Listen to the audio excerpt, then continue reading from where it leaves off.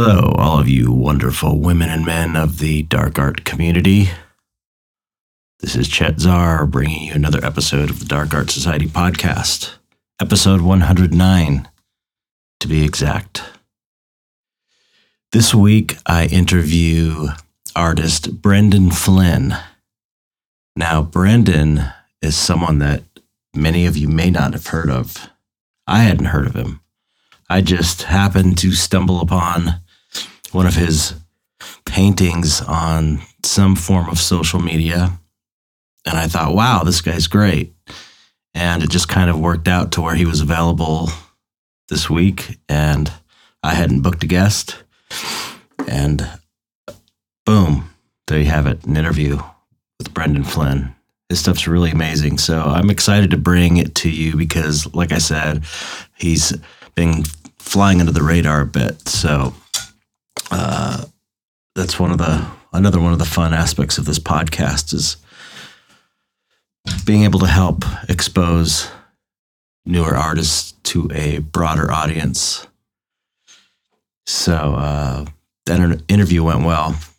I'm recording this after the fact, like I normally do, record these intros after the interviews. I am completely wiped out, if you can't tell already. I've been busting my ass to get ready for Monsterpalooza. And by the time you hear this, it will have been over for 2 days, at least, depending on when you listen to it. But it will have happened last weekend, although it's still, for me now, happening tomorrow, starting tomorrow. And I worked until 5 a.m. last night. It was a long, brutal night. But I have more stuff, I think, than I ever have had at a convention. Tons and tons of resin pieces and lots of glow-in-the-dark stuff and new canvas sheet clays. So excited about that. Hoping to break my record and make more money than I ever have because I need it. Because I got taxes coming up and sales tax and blah, blah, blah, blah, blah, blah. Anyway, that's pretty much been what I've been going through. Pinched nerve is pretty much all better. I still feel little tingles once in a while, but it's not at all what it was. So thank God for that. Yeah, just been working on Monsterpalooza stuff. So,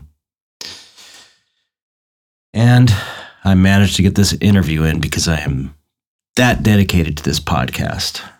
Because I know you would hate to miss a week. I've only missed 1 week the whole time I've been doing this podcast. And I don't even remember what the reason for that was, but maybe because I was sick or something. I think maybe because I was sick, but anyway. Okay. Let's get on to new subscribers. Do we have new subscribers this month? We had a bit of a slowdown, but that's to be expected. Oh, now I need to log out of my other Patreon. After Monsterpalooza, I am going to start with renewed vigor promoting my personal Patreon account, which is patreon.com/ChetZar. Because I really see this as a way out of this crazy hustle I have to do. We speak about it actually in the podcast. That's why I bring it up. Damn it. I logged out of mine and I logged back into it. Okay.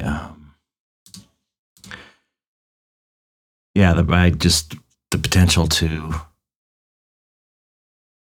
create work, present it directly to the people who want to see it, and not have to worry about selling anything. It's kind of amazing.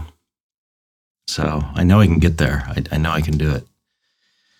I know other people are doing it. So I know it can be done. All right, let's see who. New subscribers. Okay, we've got... I got James Pinkett last time, I believe. Yeah, I'm recording this a little early this week. Okay, we've got Deloria Blackwolf joined for only $1. You can join for just $1 and get the podcast early and support it so that I can keep doing it. Thank you, Deloria. We've got at Wiseman Art. Thank you so much. And then we have Christopher. Thanks, Christopher. So there you go. Those are the new supporters, the people that are making it happen. If you're supporting this podcast for as little as $1 a month, you are making it happen. You are helping me create this podcast. I could tell you if the money wasn't there, I definitely wouldn't be able to do it. I would have to stop to earn money to live. So wouldn't be having the t-shirts, wouldn't be having the website being built. Oh, here's another cool thing. I have to figure out how to make this work, but you know the t-shirt, the official member shirt that I was posting pictures of, which you can get for $50 by just pledging for $50 for a single month on the Patreon.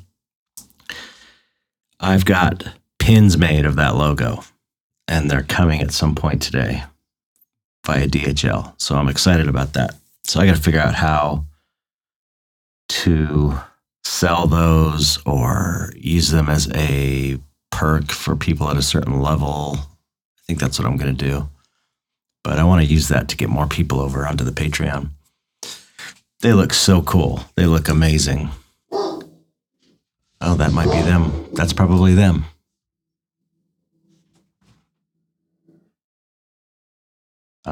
No. That was just dog growling at probably a dog across the street. Anyway, they look amazing, and I'm excited about getting them today. Anyway, let's get on to... Shut up. Do you hear that? I'll be out in a second, Doc. Okay, here are the 5 questions of the week. at TC Large Art. Who is your favorite Game of Thrones character, and how do you predict the series will end? Well, we talk about Game of Thrones in this episode, actually, in this interview. I talk about how I was moved to tears by a scene that was because it was so incredibly amazing. Favorite character. There's so many good characters in there that I don't really have a favorite. I suppose, man, what's Peter Dinklage's character's name? He's pretty amazing. Tyrion, is it? I'm going to look now. I need to know. I mean, there's so many amazing characters. I can't. Yeah, Tyrion. That's his name. If I had to pick one, maybe I'd pick him. I think he's incredible in it. But everybody's incredible in it. I'm not. It's easier to say who I'm not as big a fan of, like the Sansa character. I mean, she's great within the context of the show, but I don't know. I'm not super crazy about her. I mean, she's perfect though. Yeah, I can't criticize this show. It's pretty much perfect to me, but she seems kind of low key, and I like Tyrion because he's clever with the things he says, and she seems just kind of like, I don't know. Arya's pretty great. Okay. There's too many. Okay, so I'll go with Tyrion. I don't know how the series will end. That's one thing that's great about Game of Thrones is it will kill your favorite character or lead at the drop of a hat without warning you. So there's no point in predicting it. I mean, I'm hoping for a happy ending, of course. I know a lot of people are like, if everybody doesn't die, I'm going to be very disappointed, which I don't get. I'm looking for, resolution and peace to reign over the kingdoms. What I don't get is all these people that hate Game of Thrones or have this kind of disdain for it, who have never seen it. Like they're proud to have never seen it. Like, why would you be proud to be ignorant of something? It's one thing if you saw it and said, yeah, it just wasn't for me, or I didn't dig it. That's one thing. But to be proud of like never having watched an episode, I don't know, it's kind of weird to me. Anyway, okay, at Count Bagel Juice, that's a good name. What do you think is the most important thing about individual art? That's kind of, I'm not sure I understand the question. What do you think is most important about individual art? The way I'm understanding this question, I think maybe the style, the individual style, having a unique style, maybe the most important thing, a recognizable style. There are so many important things about art. It's the individual art thing kind of throws me off. So maybe you could clarify and I'll answer it again next week or the following week, because I'm not quite sure about that one. At Scum Choir, another great name. Do you have a rookie mistake that you didn't realize you were doing for a really long time? Not for a really long time, but I do have some rookie mistakes that come to mind. One being that I do remember being desperate early on and selling a painting to a buyer for half price, which is like the gallery price. And that's just, and then I found out after that you never are supposed to do that, and I never did it again, because that's for a number of reasons. Like you're basically screwing over everyone, all your collectors. You're screwing them over by doing that, because if someone finds out they got a painting for twice another collector got it for, just because you were desperate, they're not going to be happy about it. And it kind of lowers the value of your work. So, the other thing, I guess there's one that I did for a long time, and that was I didn't pay a lot of attention to my framing for the first few years. Like frames, I just thought, whatever, any frame is fine. I kind of did some weird stuff trying to be creative with like Home Depot threaded rods and brackets, and made some weird frames for my first kind of solo show at Cannibal Flower. But I used to get the shittiest frames, just cheapest and shittiest frames, because I always thought, starting out, I thought that people would change the frame. I thought they would reframe their artwork sort of to go in their house or to match their couch or whatever. But that's not really the case, I found. I mean, I'm sure I know of instances where that has happened, but it's really rare in my experience that they change the frame. People want a piece that they can take and hang up. And once I realized the importance of framing, I started customizing my own frames, and I get as much compliments on my framing for my paintings as I do for my paintings themselves. So framing is very important, and I didn't learn that lesson for quite a few years in. But once I realized how important it is, I started investing in framing. And, if you can't afford to invest in nice framing, professional framing, then at least go to thrift stores and find unusual vintage frames. But I think customizing frames is really the way to go nowadays. There wasn't a lot of people doing it early on when I was doing it, but it seems a lot more common, especially in the dark art scene. Everyone's gluing skulls onto frames now, which is cool. I think it helps sell the artwork too. That's a huge thing. It could be the difference between a sale and not a sale, is having a good frame on it. At Marcel X Bernard, Will Vincent Castiglia be a guest on the podcast? Yes, he will. I actually spoke to him about that when I saw him at a show at Copro a few weeks back. And we basically set up a time, I think it was end of April or sometime in May or something. It's happening though. I've got a list of people who have confirmed that they're going to be on the show, and Vincent's one of them. There's a lot of great guests coming up. Some really good ones. Okay. At Pyra, how do you feel about Tarantino movies? I love Tarantino movies. I'm a big fan of his movies. Of course, Pulp Fiction and Reservoir Dogs. I love those from the get-go. Hateful Eight was amazing. Yeah, I'm a big fan. I'm looking forward to that new one. He's got I forgot the name of it, but it's like L.A. in the '60s is the backdrop for it. So I'm kind of excited about that. So yes, I feel good about Tarantino movies. All right, I am so tired.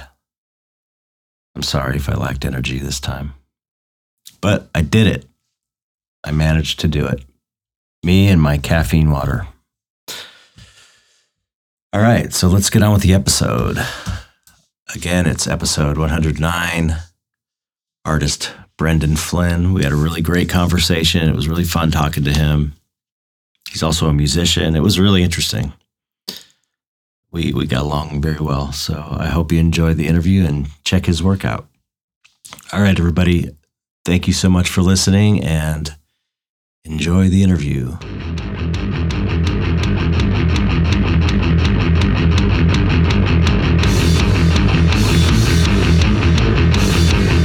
Hello, Brendan. Hello. How are you doing? Good, man. How are you?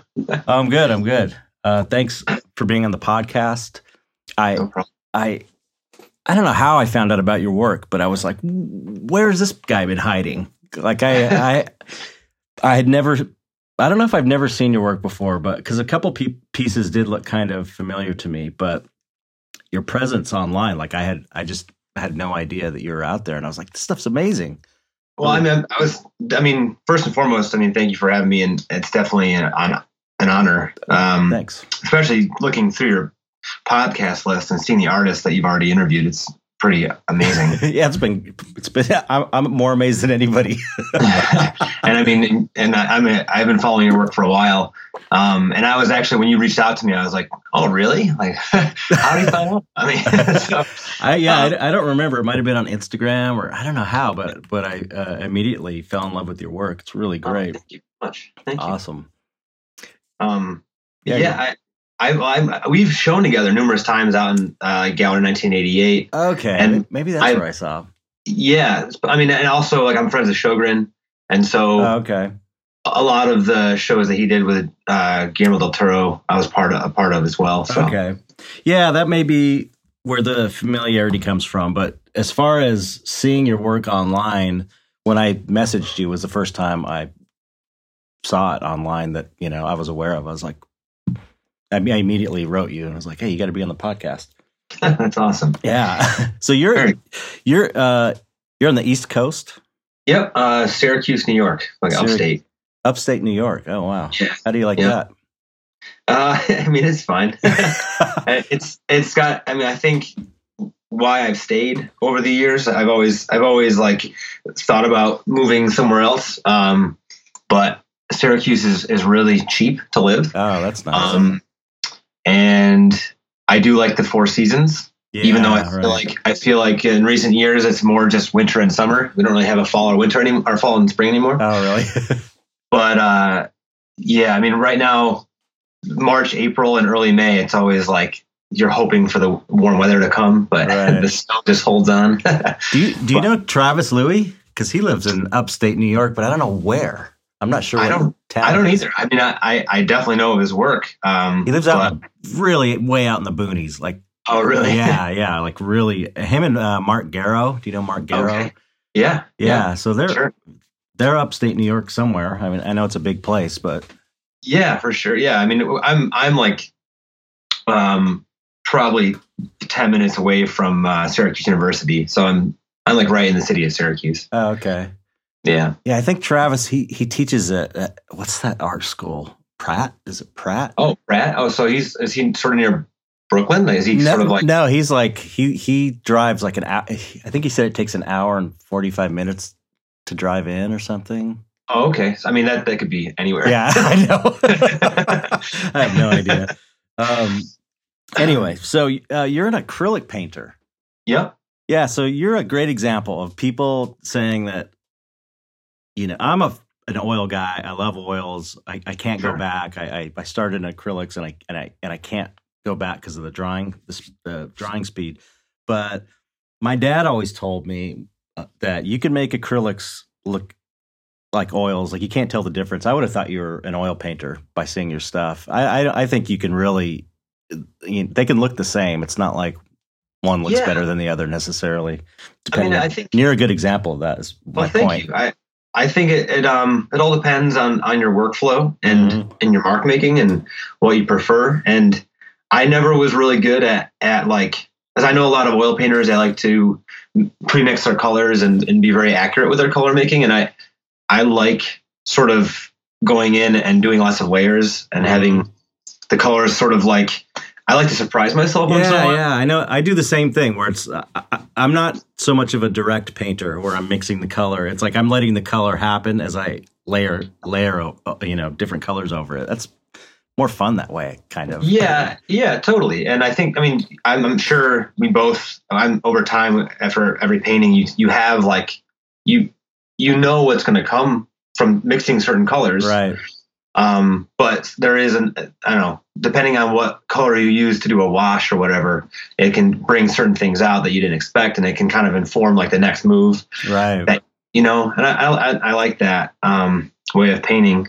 Also, the reason why I like acrylic more than oil was I always drew like in middle and high school, and then in college I always drew with ballpoint pens. Yeah. And so like lots of small like hatch mark making and so my painting technique is kind of similar to that. So it's a lot of little marks, yeah, cool. and a lot of like small blending before the paint dries. But it's nice because it dries so fast that you can just keep layering on top. Right. That is the amazing thing about acrylics is it's like if you can sit there, you can paint on it as long as you can sit there and paint on it. Where I always find myself at a point on oils to where it's like, I want to finish this thing, but I need to do some glazing on it, and I can't do that until it's dry. And right. That's the only drawback to oils in my mind. Right, and then also like blending is a little more tedious with the acrylics. It kind of takes patience and a lot of layering and washing and stuff. But right, and you can add retardant to it, make it dry slower. Yeah, I was gonna ask you, do you use any mediums or no? I don't. Really? I just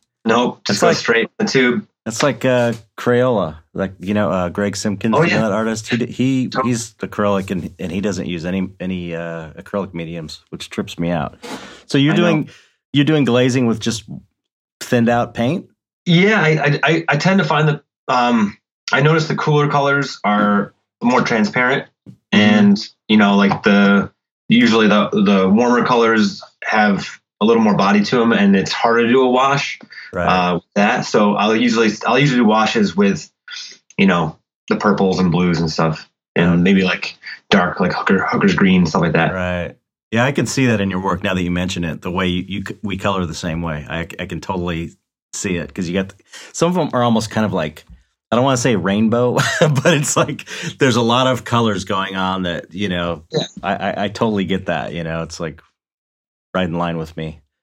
Yeah, that's I don't know. I think too, it's cool that you can see that from like the online image, but definitely when you see the paintings in person and the way that the light reflects off the pigment, it's even it's fun. Yeah, you got to see it in person for sure. All artwork you need to see in person. 100%. Just like I always say, it's like the difference between seeing a band live and hearing a band on a CD. It's like that, or an album or whatever, Well, that's a whole different story. Yeah. in a way, I think that I could go on forever about that.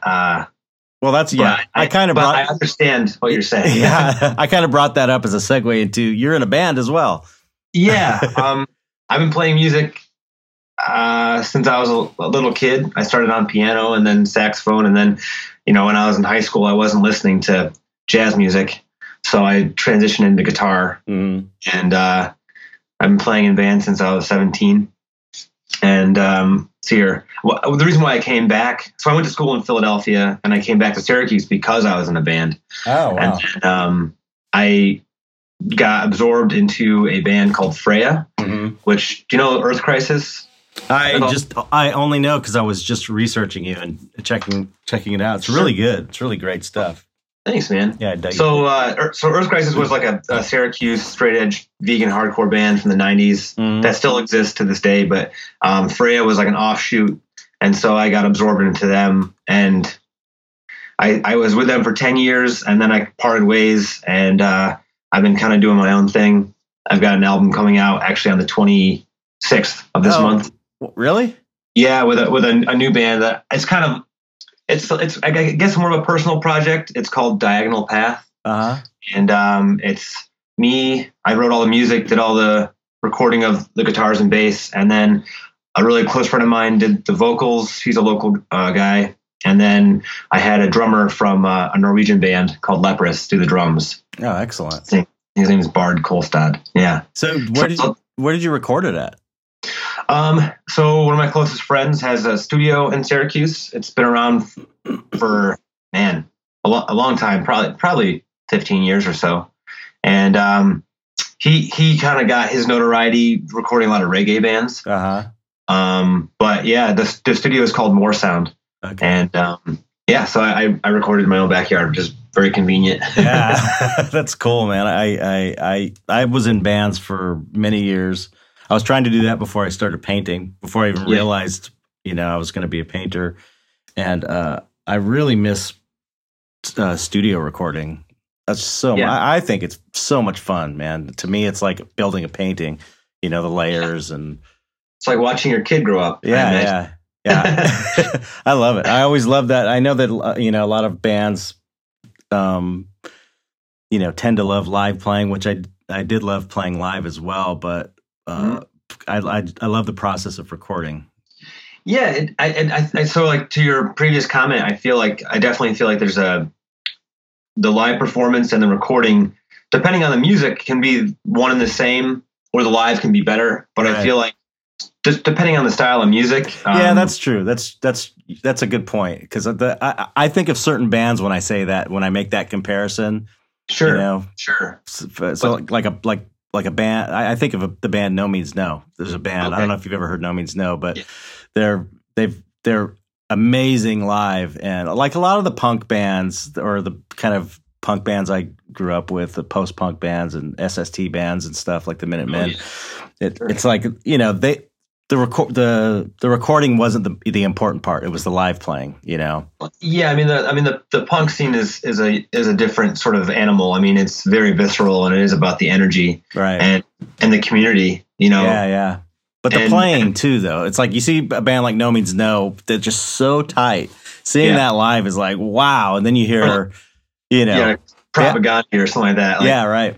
I mean, they're super tight. But yeah, I mean, when recording, especially the music that I like to write is very layered, and tons of vocal harmonies and stuff, and especially this new project. And I feel like I don't really ever plan to play it live, so I just my whole idea was like, just make this like exactly what I want it to be. Right. And yeah. worry about how to recreate it. Yeah. So I'm not going to. So. Yeah. No, I can totally dig that. That's like the idea of using the recording studio as your instrument, basically, to create this piece of art. Yeah. Which I wish I someday hope to do again, because I really miss playing and recording. And but anyway, that's pretty amazing. So you're not planning on playing out? You're just kind of doing this just to do it, or? Yeah, it's something that I can't not do. I feel like it's at this point it's just an integral part of my identity as I see myself, and my one of my ways to kind of just express myself. Yeah. I'm not I'm not the best with the written word. Like it takes me forever to write an email or to, but drawing or making music is just easier. Yeah. I'm the same way, as you can tell by my interviewing skills. Even talking, I'm not great. And it is difficult for me to write as well, but like visually, it's so much easier to express myself that way. It's like, can't even compare the two really. Yeah, for sure. I think, and also the metal music and the punk and hardcore definitely informed my painting and vice versa, and it's just been a process that's kind of been sort of chiseled away into this thing as I get older, they're very, very related. Yeah. They're like two sides of the same coin sort of in a way, especially for you, because you do a lot of album artwork as well, right? Yeah. That's sort of my main gig, I guess, when it comes to commission work. Mm-hmm. But, that was sort of just when I was getting out of school, I was focusing more on more lighthearted, like kids booky kind of stuff. Yeah, I know. I read that in an interview. I was like, wow, you're going to do kids books. What kind of kids books are these? I think it'd be awesome. Oh yeah, totally, man. It would be like an Edward Gorey kind of thing. Oh yeah. But then I kind of steered more toward the darker stuff because that's honestly what I preferred anyway as subject matter, but also that's what was needed by my friends' bands and you're the man for the job. Yeah, for sure. So and that I don't know, it just kind of started to move into that direction and now I don't really I have a very hard time doing more lighthearted stuff because I just don't have an interest in it. Yeah. or if it is, it's more like I like doing stuff that's focused on nature or like my idea of like a reimagination of where evolution could take us or something, right. And making sort of creatures that are a weird juxtaposition between land and sea or whatever, Yeah. That's fun. Yeah, like fantasy, I guess. Like an H.P. Lovecraft sort of thing. Right. I mean, that's ultimately what I think most of us are doing with the dark art stuff is the word fantasy has bad connotations, but really that's kind of what we're doing in a way. It's like it's kind of fantasy stuff, really, in a way. I guess imaginative is maybe a better word. It's all about expressing the imagination and weird ideas, I think. Oh yeah, just totally with a dark twist on it, I guess. Yeah, I mean, I never really. I'm impressed by artists that can do like photorealism, but for me, it's there's nothing interesting there because you can just take a photo, right? And so I want to see, and that's not. I'm not knocking anyone for doing that. If that's what you like to do, cool, but I know. For me personally, it's I don't know. I like to create something that has never existed before. Yeah, but by the same time, you can make it believable enough where someone can they can put themselves there because they're like, oh, I kind of feel like this exists. You know what I mean? Mm-hmm. It's not so far out. Like there's still something there that they can relate to. Yeah. It's got to be relatable in some way. That's why I'm always looking to nature for, I as much as weird as my creatures are, there's always a proper sense of anatomy and, shadow and lighting and stuff because I want them to look real, not photo real, but, real.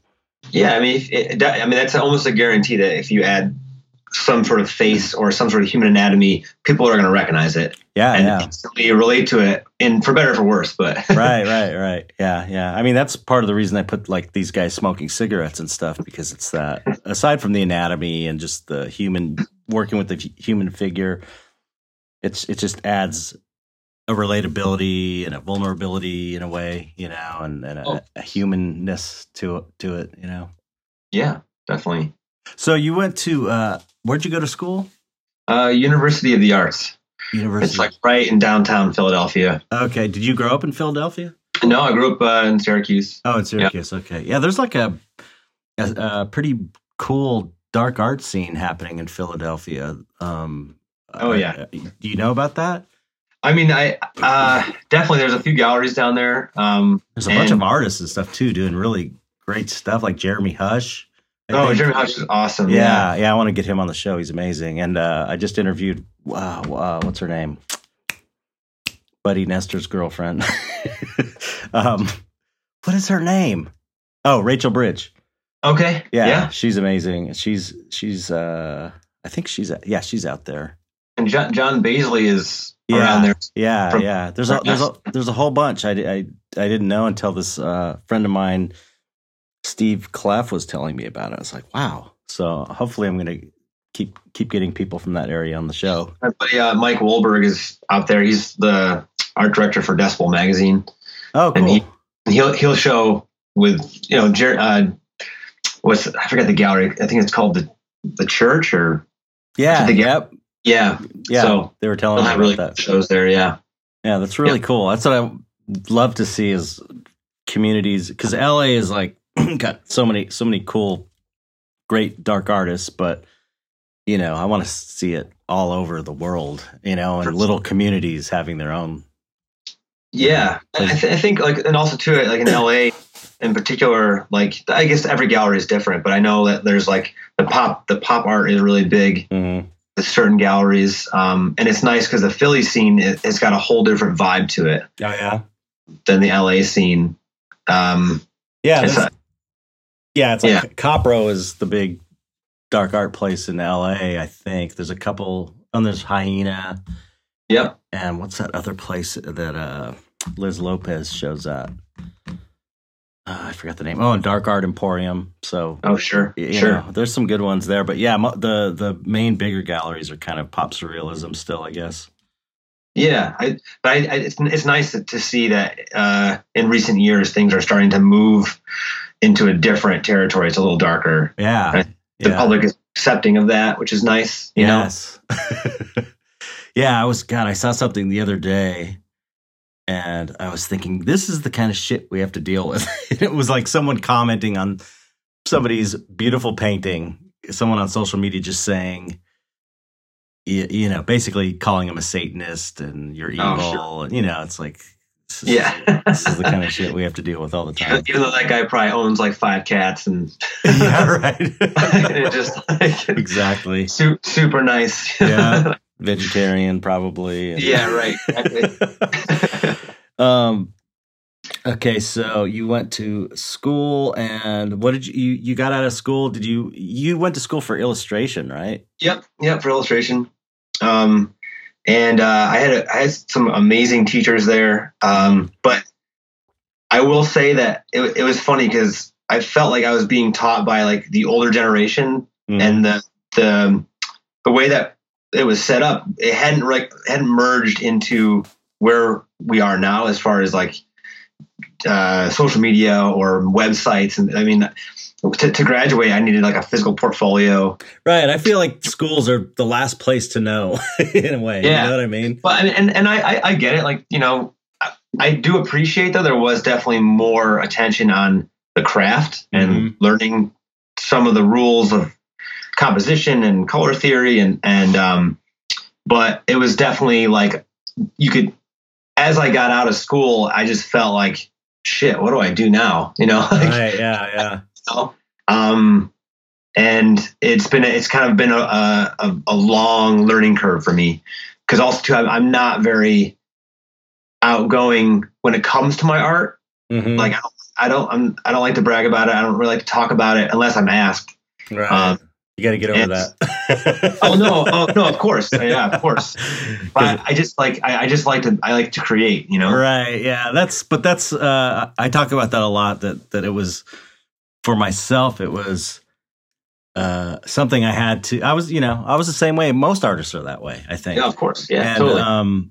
It was something I had to force myself to do. I had to start going and talking to people. I had to start going to shows. I had to learn how to talk to people and not, because I was just not into it at all. I just wanted to go and paint, but I was also very determined to make this work. So, I just had to push myself and kind of get over that little hump. And, I'm a better person for it. Of course. I mean, I don't have a problem talking to someone in person. That's actually, because I'm a bartender. Oh, that's right. Yeah. You have to be able to talk to people if you're a bartender. Yeah, that is the fun part. I think what I've noticed too, and I don't know if you've noticed this, but I feel like there is still a hunger, especially like for if you're meeting like a new art director or a gallery owner or anyone, like they're more willing to give a job to someone that they can meet in person and have that one-on-one contact. Oh yeah, for sure. Instead of like, because I mean, they're getting inundated with emails and social media posts and like, and everyone's like sort of the same. They're all people, and I think we forget about that because of like we see them as someone that's in power, holding this thing above us. But like I've noticed that I'll get better responses by just having a real chat with someone at a gallery opening or something, because then they kind of form a trust, and they want to give help to someone that they like. Right. Yeah. Yeah. You don't get a sense of what a person's like through an email, really. Yeah. And their work can be great, but then you don't know if they can deliver on time. Yeah. You get a feeling from someone when you meet them, and I agree. It's huge to make a personal connection with people who own galleries and other artists and collectors and everything. So yeah, that's good that you can talk. You just don't like talking about your work. Whereas I was like, I had a hard time talking to anybody. So, that was my hurdle. Yeah. Your work's great. So you should talk it up. I appreciate that. Likewise. Oh, thank you. What was, so I've noticed the one thing I love about your work is that it's very graphic in its shape. Mm-hmm. Do you know what I mean? Like it's like, and I feel like when think about character design, creating like a really attractive shape first, and I feel like I see that in your work, like it.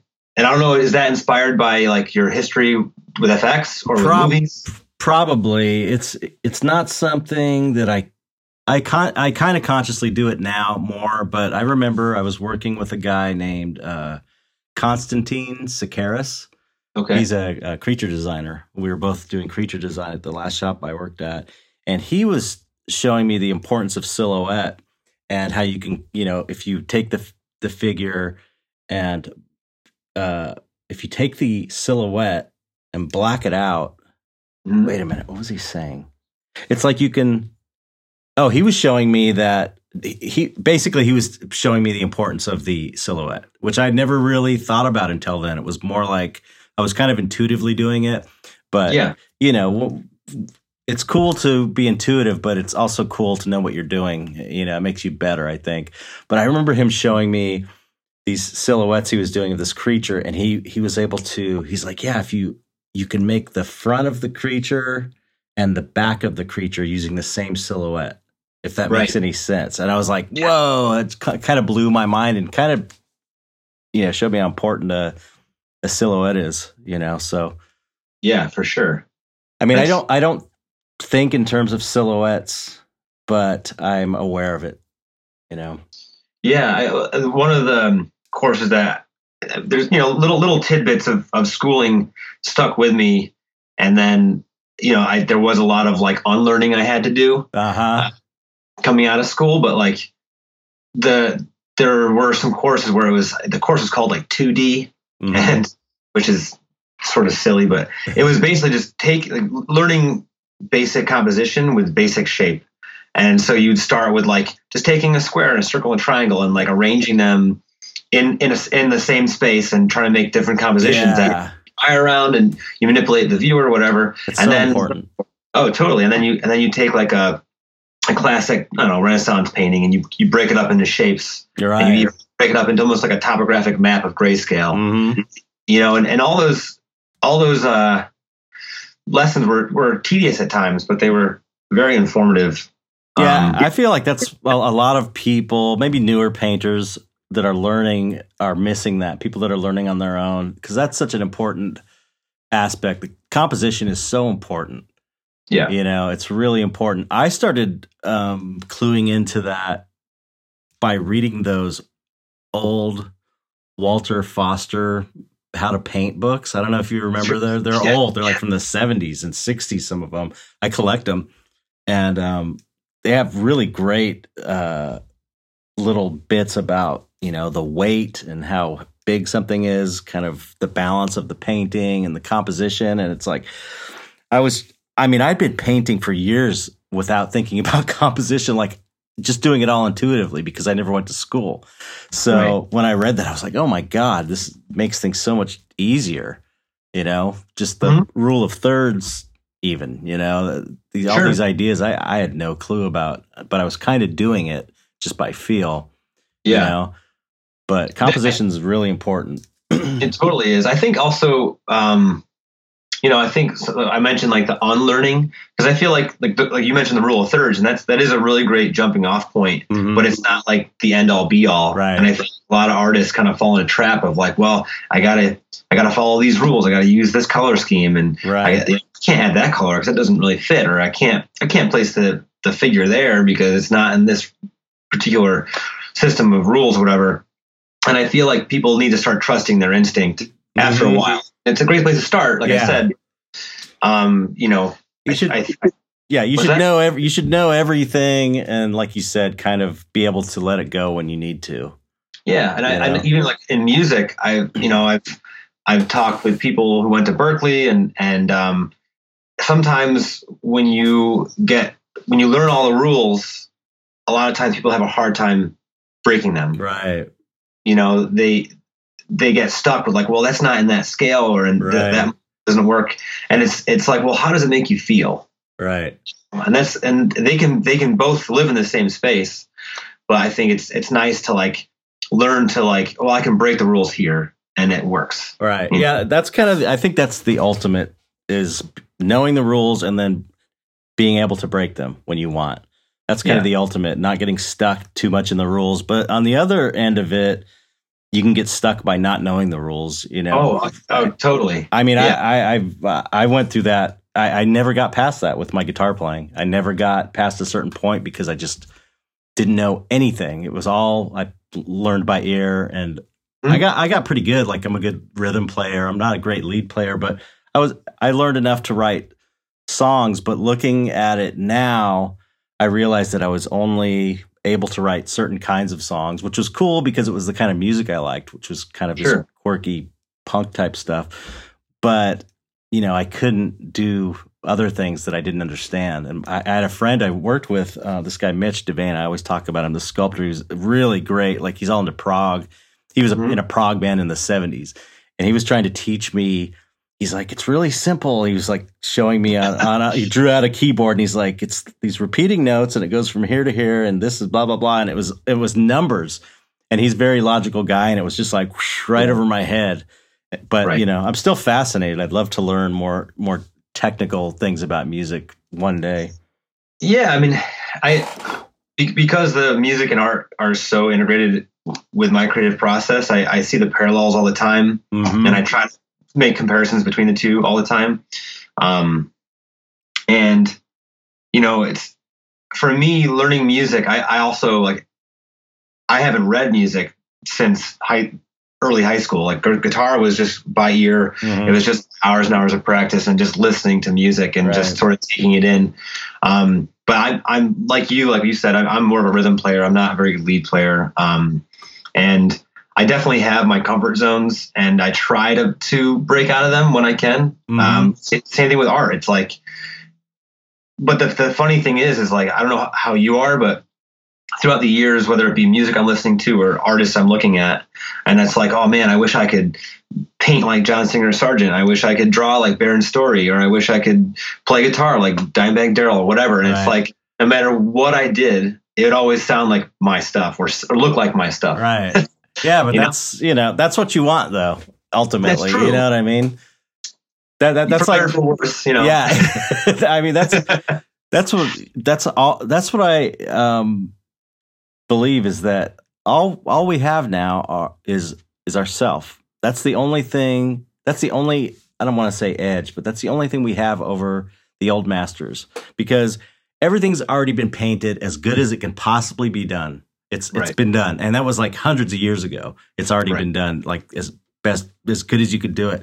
So the only thing you really have now is your own voice. That's the one thing that nobody else has. So that's super important. Yeah, you know, it's more important than being able to play like someone else. It's that you can play like yourself.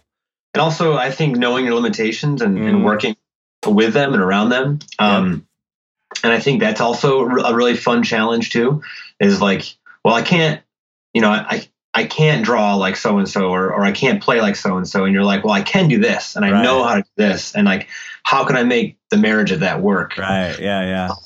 And I think the one, like if I were to go back to my younger self at school or whatever, you know, I think if I were to teach or talk with a younger artist, I would just say like, don't worry about style.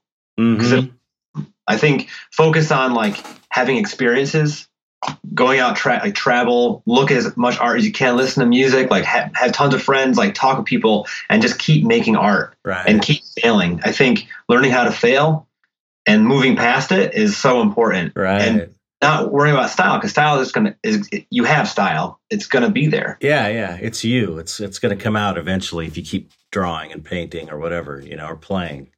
Yeah, and I feel like the way I sort of, and this is kind of wooey, but the way I kind of visualize people, like, is like if you say you give take 10 artists that are freaking amazing at what they do, give them the same still life, the same medium, and tell them to paint that or draw that, and everyone will do something different. Yeah.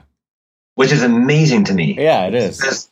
And it's for me, I view people as like just like sedimentary layers of filter of experience, and it's like life kind of filtering through to your hands, and that's what comes out. Right. Yeah. That's the magic. You know, that's the magic of art. Yeah. I got hung up for a while on painting loose.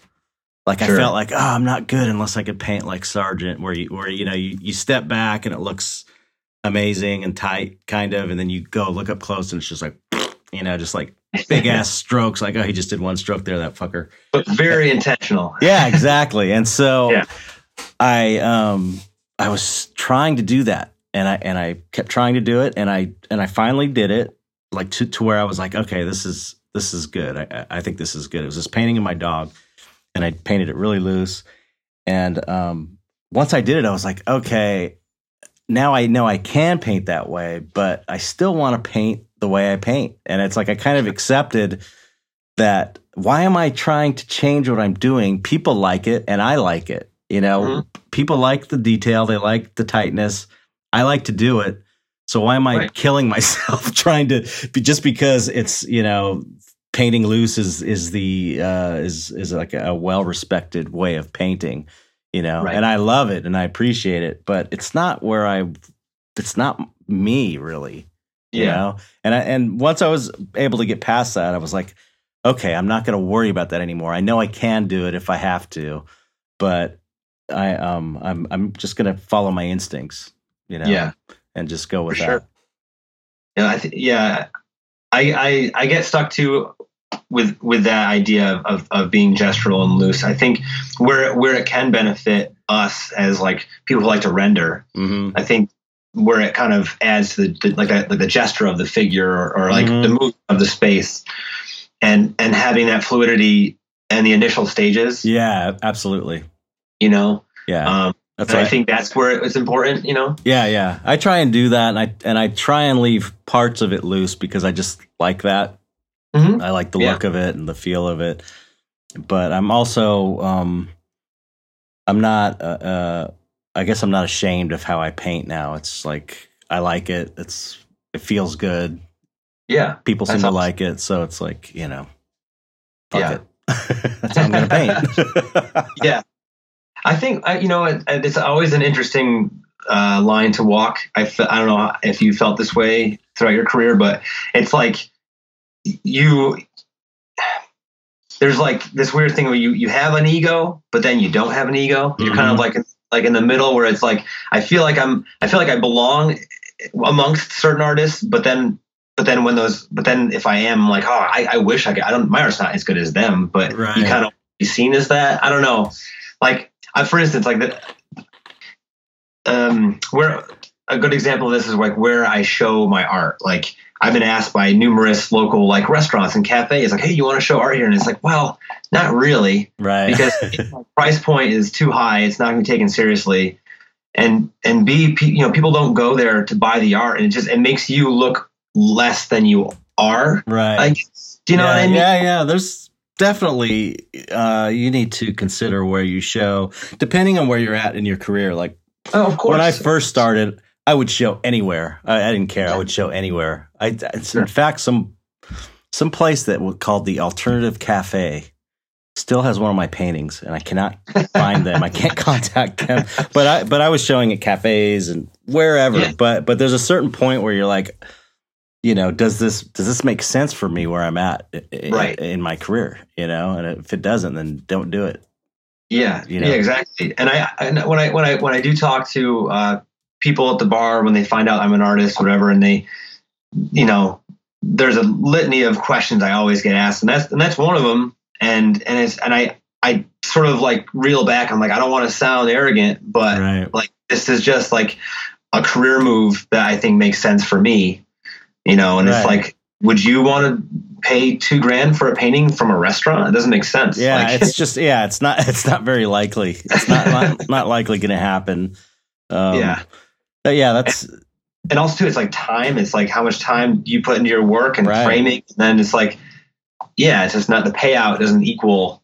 There's a lot of things. Yeah, for sure. Because a lot of times the place showing it is getting this huge benefit of having your artwork there, and you're not getting anything out of it really. Maybe some exposure, maybe a sale, but it's not like they have people at restaurants talking your art up and trying to sell it. Like a gallery at least is going to be trying to sell it because that's how they keep their doors open.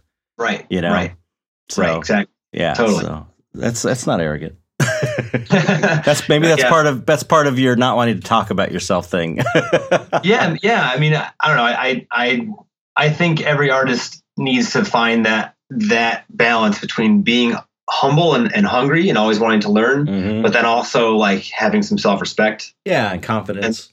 And confidence and finding that balance, Yeah. I think I know for me the confidence comes from having done it so many times, but at least on a person, maybe not on a one-to-one, like talking myself up.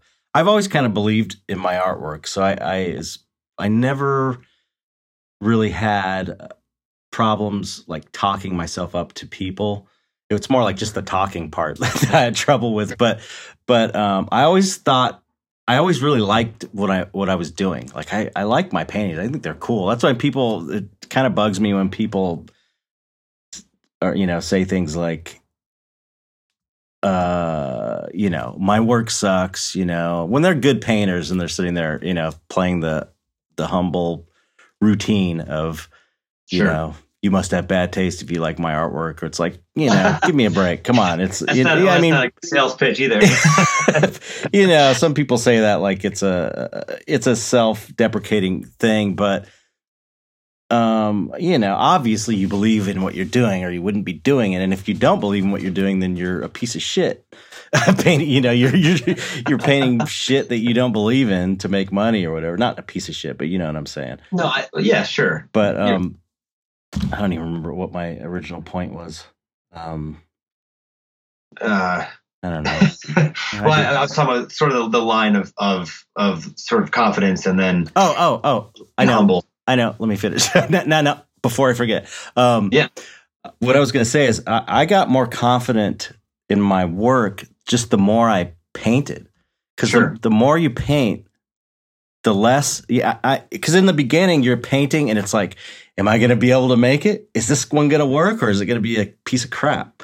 And Right. you're not sure because you haven't done that many paintings. So it's like every painting is like, well, it might be good or it might not be good. And then after you paint enough good paintings, you start going, okay, I've done 20 paintings that are really good, that I think are really good. So I know I can do it I know I can do it now. So I think you just kind of, the more you create, the better you get at it. And the better you get at it, the more confident you are in it. Yeah. You know? Yeah, for sure. And also, I think too, part of that confidence, and I think I remember hearing you mention this maybe in your Brahm interview, but I think as you, or maybe he said it, but as you get older and you paint a lot more things, you'd rather just sell it, see it go, right, and work on the next one. Yeah, and that is so important. I feel like also to aid in your confidence, to see that people do want it, and every sale kind of adds to that. Right. Yeah. Absolutely. Learning not to hold on to it and to realize that like you could do that again, right, or improve upon that last thing. Right. Yeah, you could do it again or do something better. And you know, you're not so precious with everything. I totally agree. I saw in an interview how you were saying that you had trouble letting paintings go at first. Yeah. For a while, you know. I think that's just such a common thing I hear. A lot of artists feel that way, you know. For sure. Because it's especially when you every painting gets better, and I'm sure every artist has like these sort of pivotal pieces where it's like, well, that's the best thing I've ever done. I'm never gonna be able to on that. And then you know, it's like these. It's sort of like how we're trained to view art in general as society. I mean, you see like every best piece that every master has done, but you never saw the crap that came in between them. You know? Yeah. And you know it was there, but we don't see it. Yeah. So everyone thinks like, man, if not every piece I do is a masterwork, then I'm failing. And it's like, no, that's not how it works. Right. Absolutely. Yeah. For every great artist, there's a trail of shit behind them of shitty paintings. Yeah. Sargent, everybody, you know, except maybe some child prodigy or something, you know, like Frazetta was doing pretty amazing paintings or drawings, I think, when he was a kid, or he was like a child prodigy, Frank Frazetta. Oh, but yeah, I don't doubt it. Yeah.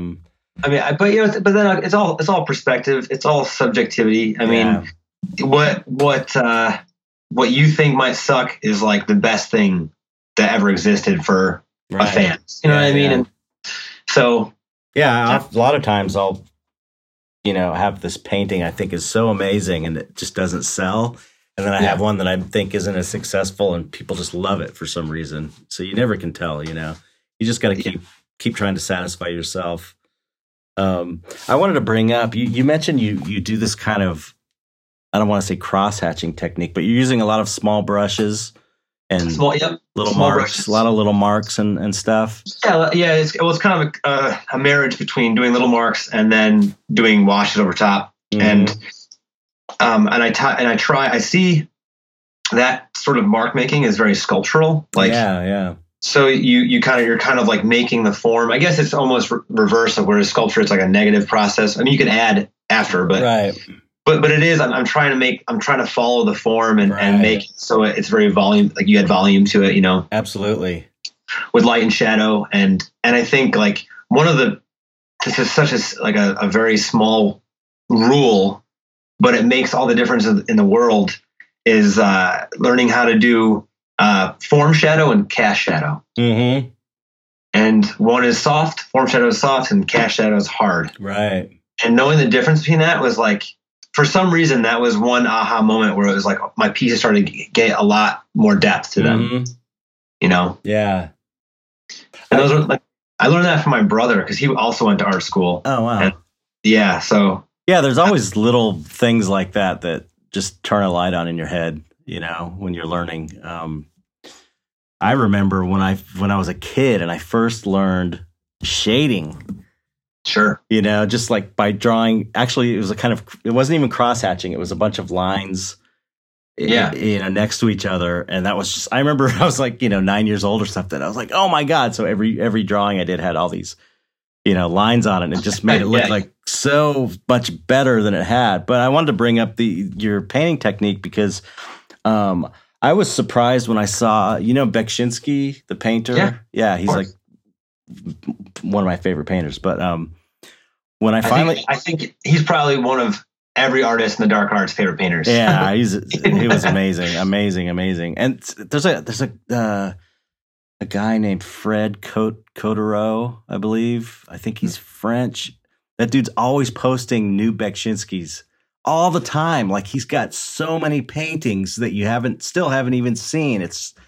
But aside from that, he's kind of an anomaly because it's like they're all masterworks too. That's the crazy thing is like you rarely see a miss with him. It's like they're all amazing. But when I finally saw one in person, it was at Morpheus Gallery, this place that used to be in Beverly Hills that used to carry Beksinski paintings and Giegers and stuff. And they've since, I think the owner closed up and moved to Vegas. And they're kind of an online thing now. But I was so blown away when I went and looked at his paintings because it was all little marks like you're talking.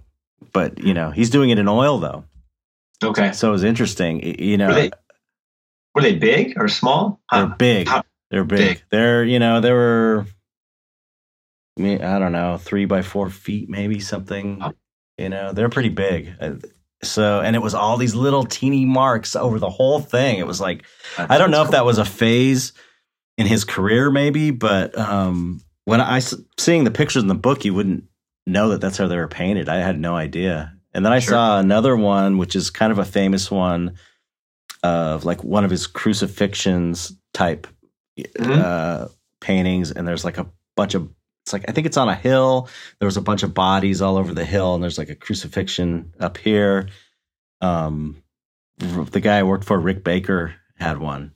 And it was all little marks. It was crazy. I never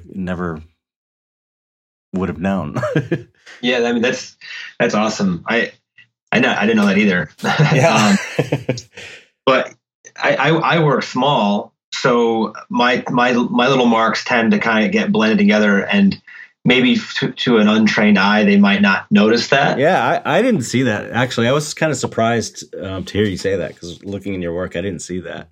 Yeah. So, but it's a tons and tons of layers. I mean, it's kind of like how I read that like Maxfield Parrish used to work, just tons and tons of glazes. And, there was that story, I don't know if you've heard it, but I think he was like accused of practicing witchcraft. Because really? His paintings had so much light to them because of the layering and how the light would affect the layers of glazes. Right. I don't know if that's true or not, but that's amazing. I remember hearing that. That's really cool. So you work small, huh? Yeah. What size do you work at? The biggest I've ever gone is probably, I don't know, like not even 2 feet wide. Wow. Yeah, I mean, my safe size is like, I don't know, anywhere from like a 8 by 10 to like a 12 by 12 or like a 14 by 18. Interesting. Yeah. I tend to paint a lot of 11 by 14s, but that to me that's my smallest size I like to do. And I honestly I do those because they're easier to sell than larger pieces for me. Sure. But I remember for a long time, my safe zone was 24 by 30. That's where I was like, this is the right size for me. Oh, and I really want to paint. When I do a 24 by 30, I'm like, whoa, this is daunting. I'm so used to doing these 11 by 14s. Do you paint like on an easel or do you? Mm-hmm.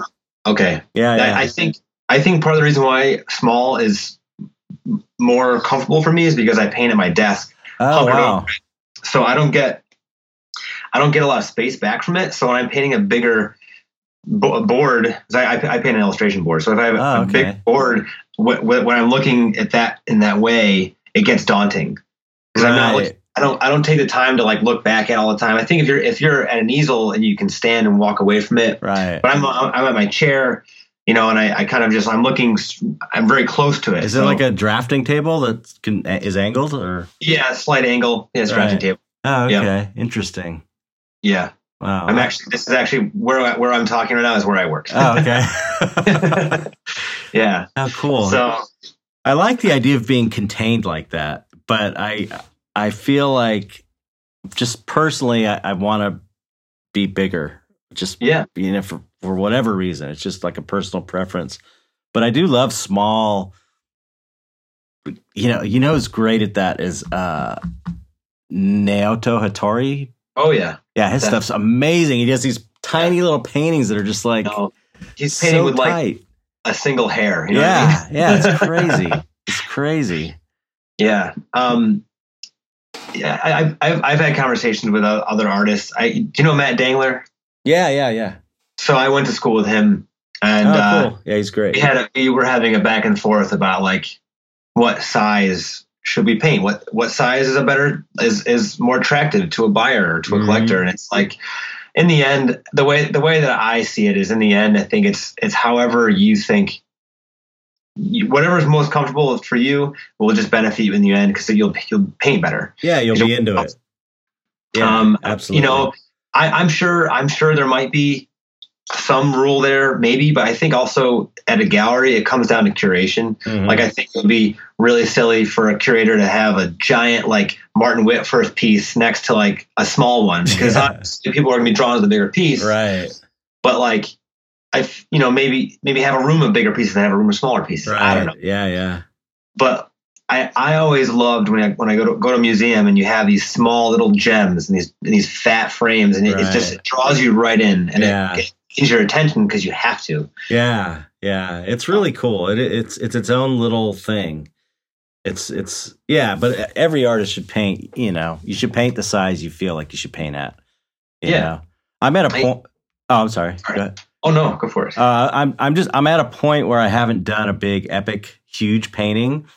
I think I've done a 36 by 48, which is, what is that? 3 feet by 3 by 4. Is that what it is? 48, 12 by 4 is 48. Yeah. 3 by 4 feet. That's the biggest I've done. I think that the Ego Death painting was 3 by 4 feet.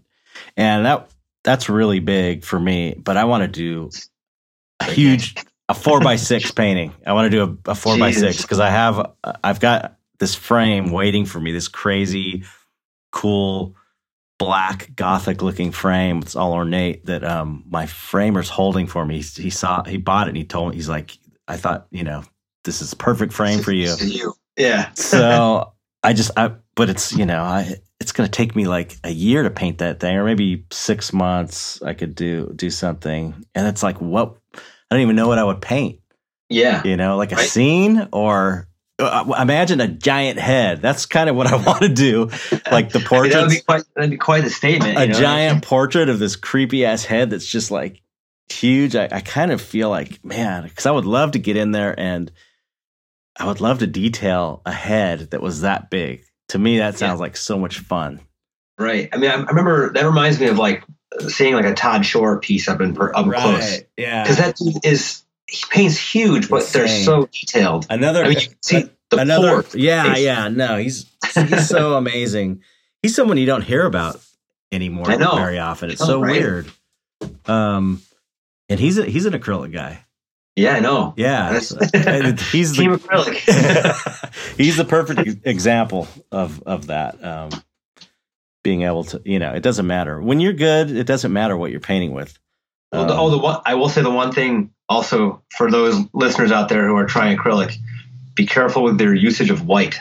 Because as soon as you add white to something, it gets so chalky. Oh yeah, right, yeah. And granted, you need it to add body to certain colors, but like that's why I glaze a lot, because sometimes you add white, you're like, crap, it looks so chalky. Yeah, right. Like you're kind of finding this balance, Anyway, sorry. Yeah, no, it's good. It's good. Lots of artists and younger artists as well listen to this show, so we love shop talk and stuff like that. What's your what?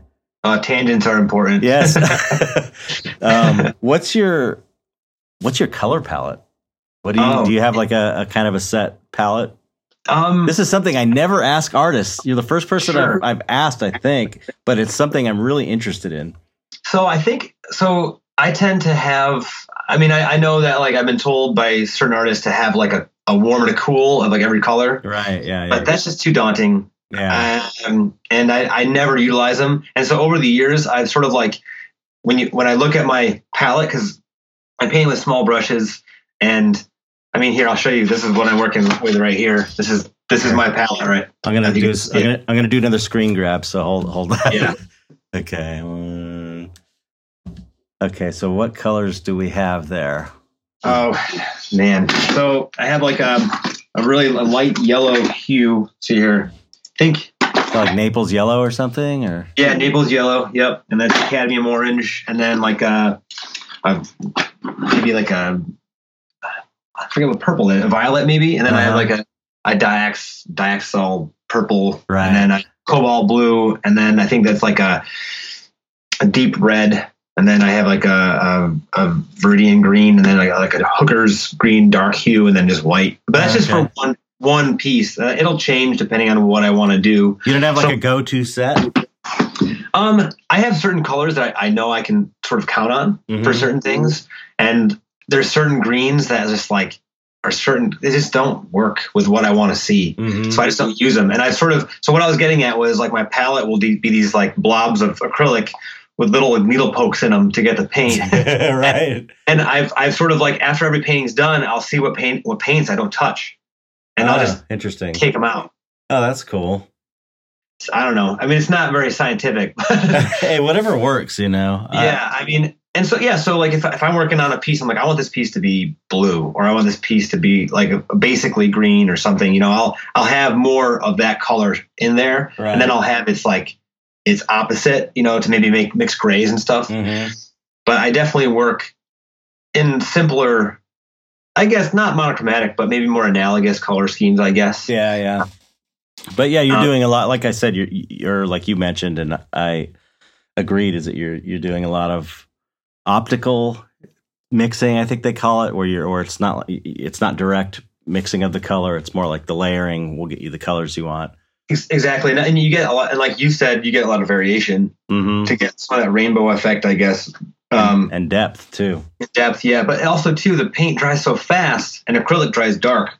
So that's the other thing. That's the other thing that drives me nuts about acrylic is the dark thing.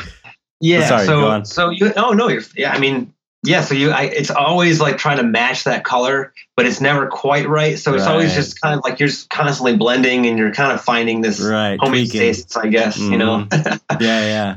But I love that because every painting has a little bit. I mean, it still looks like your work, but it's like it's got a surprise, you know. Yeah. Do you you know, it seems like if you're going to be a painter doing kind of the stuff that you and I do, I think we're, you know, a lot of us are in the same boat where we're painting kind of tight, you know, not super tight, but more on the tight side of things. Probably an illustration education does more, especially for people doing this kind of fantasy stuff. I'm just kind of thinking out loud. I bet an illustration education is probably better than a fine art painting education. Yeah, I mean, I could see that being a thing. Because I know a lot of painters that have an illustration background, and they're like the most badass painters for the most part. Not always, but a lot of great painters I know have an illustration background. I've noticed, I think it depends on where they learned it and what the focus was. I remember when I was in school, and the fine art department was very like postmodern. It was like more about really focused on like the emotional side of the painting and not really the rules of it. Right. You know what I mean? And it was like, paint what you feel. I mean, that sounds so hippie, but it kind of was that, you know what I mean? Like, and the illustration department was very regimented, and like, you need to know anatomy, and you did take a color theory course. And I feel like the marriage of the two would be so important. Yeah, you know what I mean? That's true. It seems like I would feel like I would want to take all the illustration classes and maybe one of those hippy dippy ones or a couple of the hippy dippy ones, you know what I mean? To augment that. Cause it's like, I want to know anatomy. I want to know how to make this stuff look real, you know, but that's what I want to express. So it might be different for other people, but yeah. I mean, I think also too, like I think the schools, like the ones that are in Russia or like Eastern Europe that are very focused on classic training are far and few between now. I mean, I think PAFA in Philly, like the Pennsylvania Academy of Fine Arts, which is I think is the oldest art school in the country. Oh, wow. I'm wrong. I don't know. But they are very focused on that too. Right. When you walk in the main hall of that building, first of all, it's a beautiful building designed by Frank Furness. So it's got this like Gothic architecture to it. But you walk in the hall and it's just like old casts of like classic statues. So cool. You know? And that's what students have to look at and to draw from. And, you know, and I envy that. And if I ever went back to school, I wouldn't, but if I ever did, where I'd want to go, just to kind of have the time to just like sort of learn more classic techniques. And right, but that kind of technique to me seems closer to illustration than the hippy dippy stuff. Well, I mean, all the quote unquote masters of the past were all illustrators, right? You know, Yeah, I mean, they were illustrating Bible passages. That's true. No one could read, but yeah, I mean, they were all illustrators, you know. Right. And also too, I feel like there was a sense that realism was important because you had to convince your audience. It was very relatable, you know. Yeah. Well, I mean, there were no cameras, so it was like a way of taking a picture in a sense. But I think that's what's so cool about dark art and fantasy type work is taking. It's like you're taking a picture of something that can't exist or doesn't exist. You know, that's what I like about the realism element of it, and to mix that with stuff that's like loose. I don't know. It just does it for me. Me too. I mean, I grew up watching, like, you know, the original Star Wars and Willow and the Labyrinth and all these amazing creative movies that, like, I mean, especially for kids, like, they're very hard to find nowadays, right? Like, especially for like a younger demographic. And man, I mean, just that hooked me. Like, I don't know if it was an earlier thing for me than that, but I mean, that having those worlds that like you could immerse yourself into, and they had their own rules, but they weren't like too foreign, you know. I've talked about this too with like modern movies using so much CGI, and when it's done, what's the uncanny valley, the idea of like as technology gets better, you're never going to be able to convince someone, especially when it comes to like human figures. Right. But like, I feel like when I like watching animations or like fantasy movies where they create all their own rules. Right. And also, like, you know, as far as like physics and whatnot. And that way you're fully immersed and you don't question it. Right. You know what I mean? Whereas like CGI, if it's done bad, it sticks out like a sore thumb. Right. Yeah. You can kind of, I think you can kind of have any rules as long as it's not like it has to be believable necessarily. It's like it has to be good. If it's good, you'll accept it. You know, You know what I mean? Totally. You know, I don't know. I've been rewatching Game of Thrones recently to get ready for the new season, and you know, talk about a good marriage of CG and. It's true. It looks. I mean, some of the images I was looking at were like, it's just absolutely beautiful. Like, I don't know how the hell they do it. I mean, I was into CG for a while and visual effects. Yeah. And it's just like, this looks like an amazing old master's painting. Just this one pan across the gray sky and all these zombies. It just was like so amazing. So good. Yeah. No, it is. I mean, I've sort of lost interest but for narrative's sake. But you're right. It is beautiful. How far did you get? I've gotten to the end. I mean, I'm gonna watch the last season. Okay. I've put that much time in. I might as well finish it. But there's certain aspects of it. I'm like, I'm kind of over it. Yeah. I'm so into but oh no, I mean, you know, with everyone else. Yeah, I know. Second time around, I was like, there were some areas where I was like, okay, I'm not that interested in this storyline. But overall, it's so amazing. It's so amazing when she first pulls that dragon out and she burns that army. It's just like, or the scene, it's called the Battle of the Bastards. Do you remember that? It's the one where they're fighting and there's so many people fighting that it just starts building these mountains of people. Yeah. I was just like, it was so amazing to me that I started crying.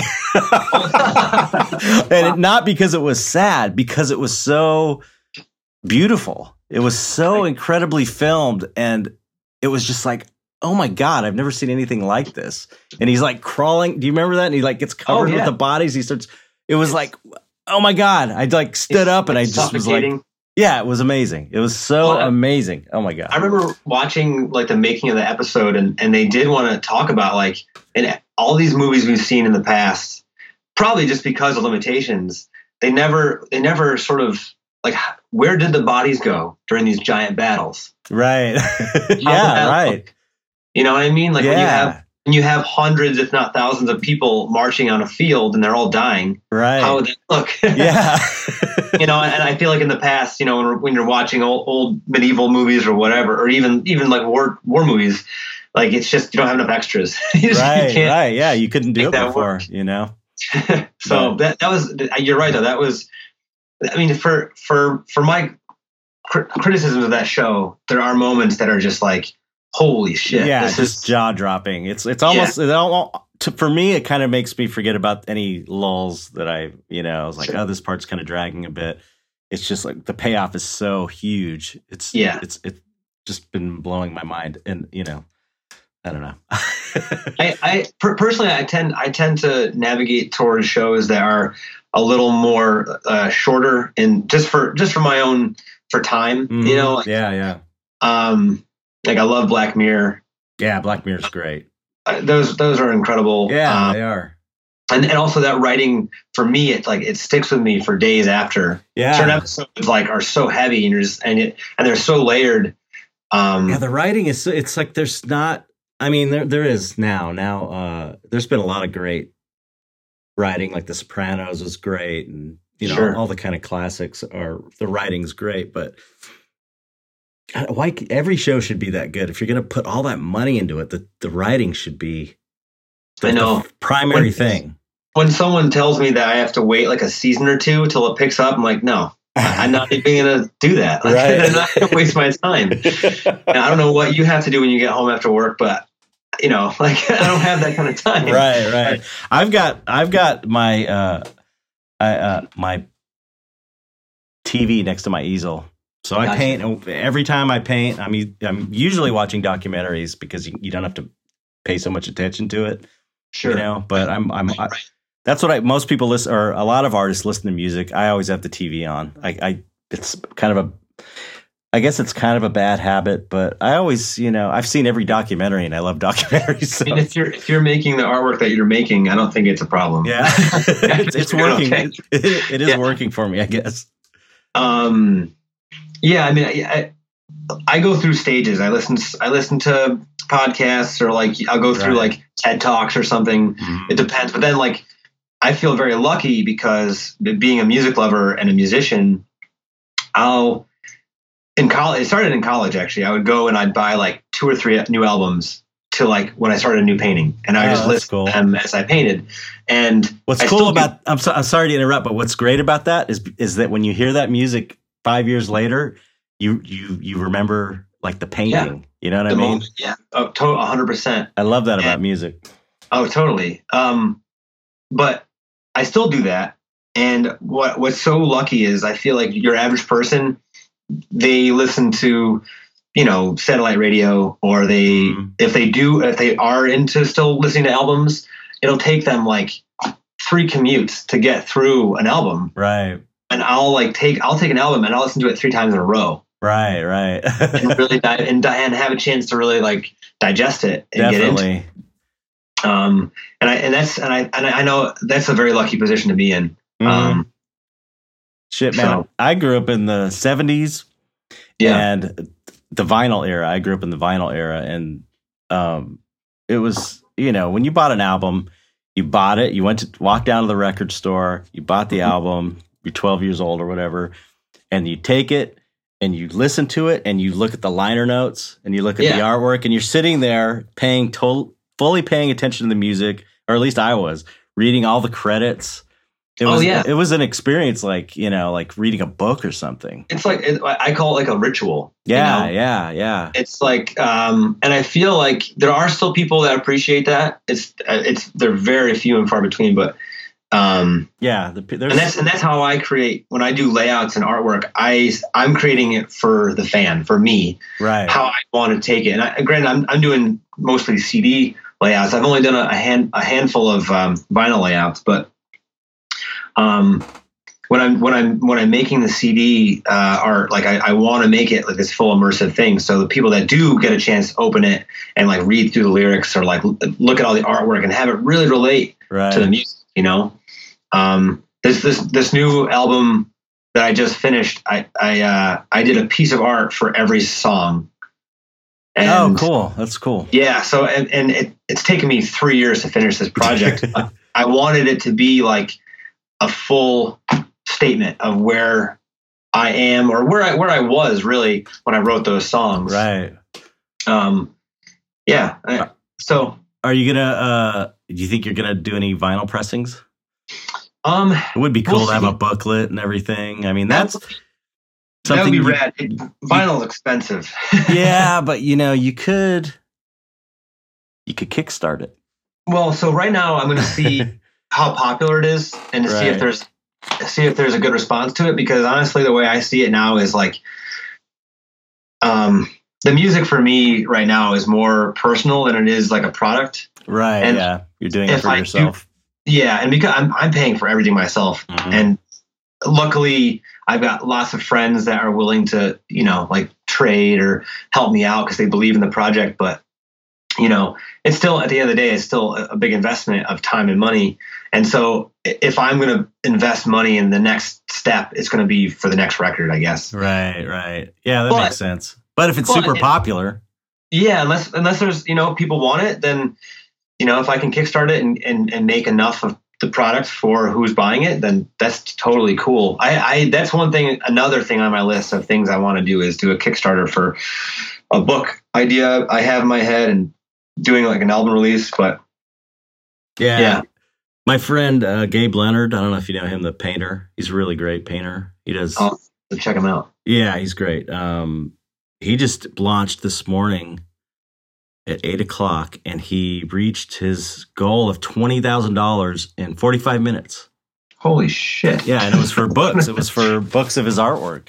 Wow, that's amazing. Does he? I don't know who he is, but does he have a pretty big following, or was he doesn't have? He's building his online following. He's been, I think, the last year or so, he's been putting effort towards that. But it was only with like 27 people or something. It was crazy because he had some galleries buy these big ticket items, which were like original paintings and stuff. Gotcha. So I was like, wow, that's pretty amazing that he was able to do that in 45 minutes, 20 grand. That's crazy. But yeah, you do need you need that's why it's important to do all the social media stuff, because the more, the more followers you have, the more success your Kickstarter is going to have.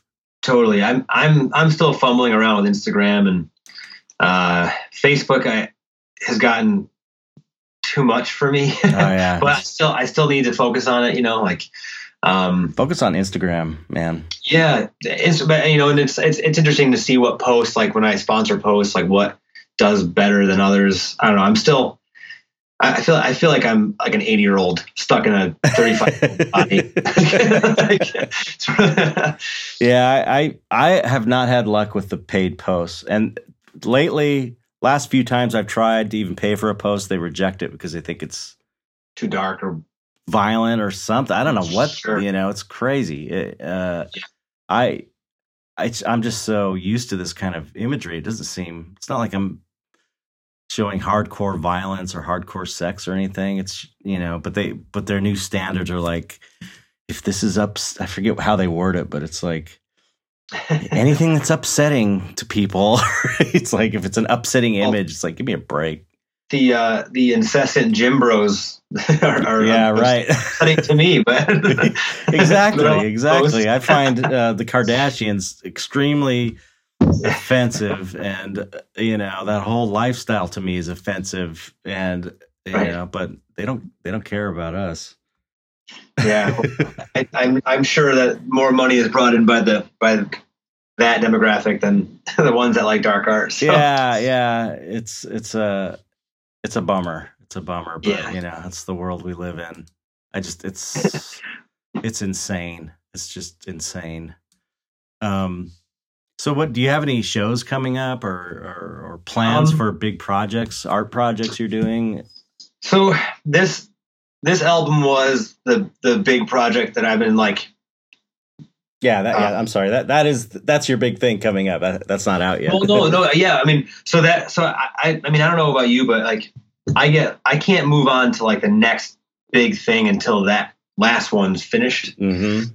Especially when it comes to like the marriage of music and art, because that's just like so much effort and like just trying to just also the logistics of planning. I mean, you've made books, you know how it goes. Like all the logistics. I'm 3 years late on my book. Right.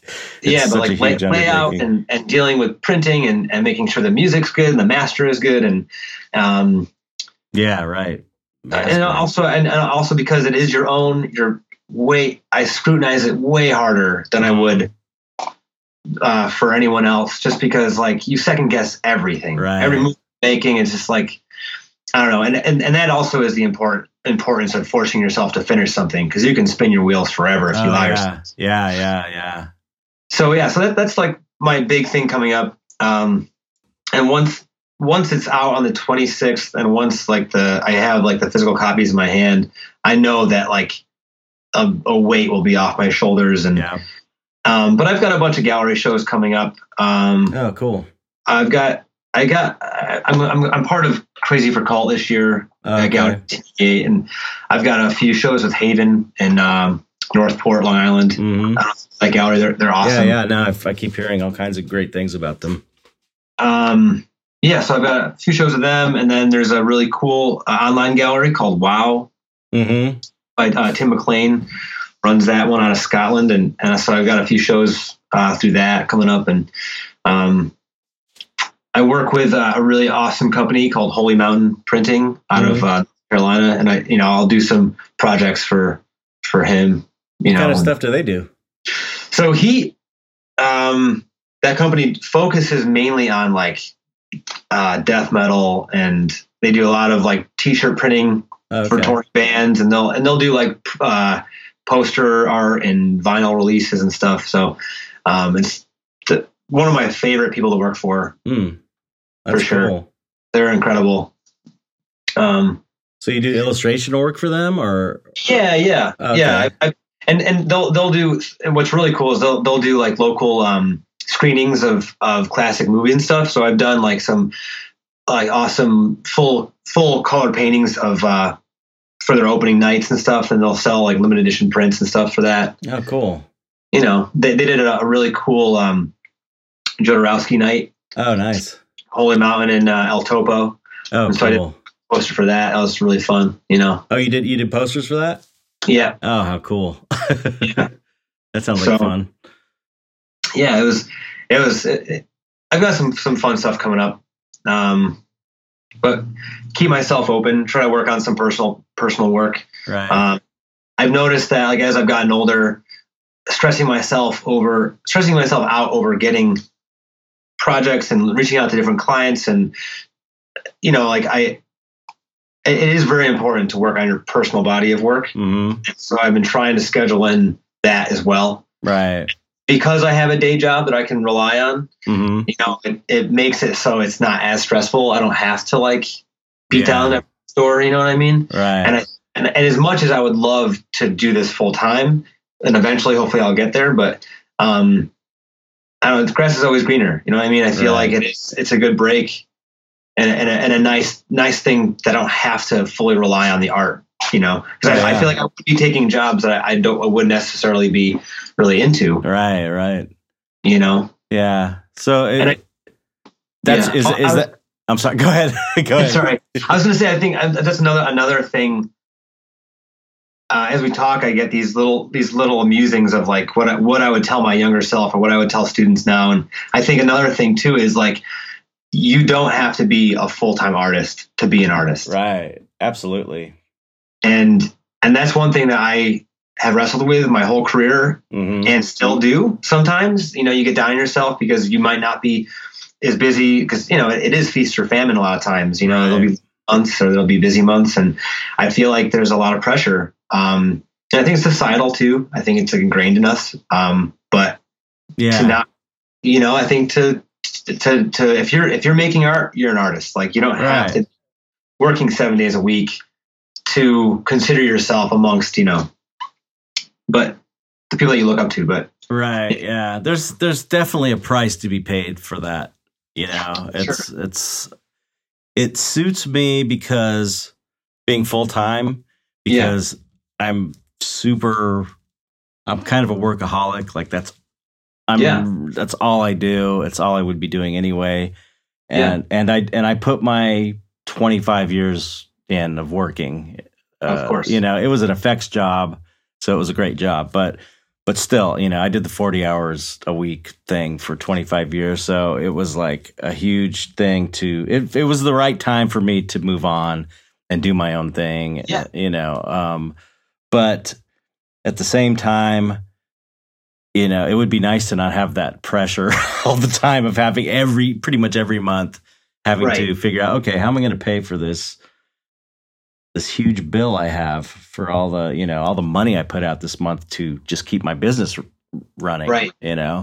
Yeah, totally. It's a major stressor. So, and I think that's also something that I think as artists, as we go through our day to day, and as the years pass by, you start to get to know like how you can work, and how you, and like some people like yourself, sounds like you have no problem setting deadlines for yourself. Mm-hmm.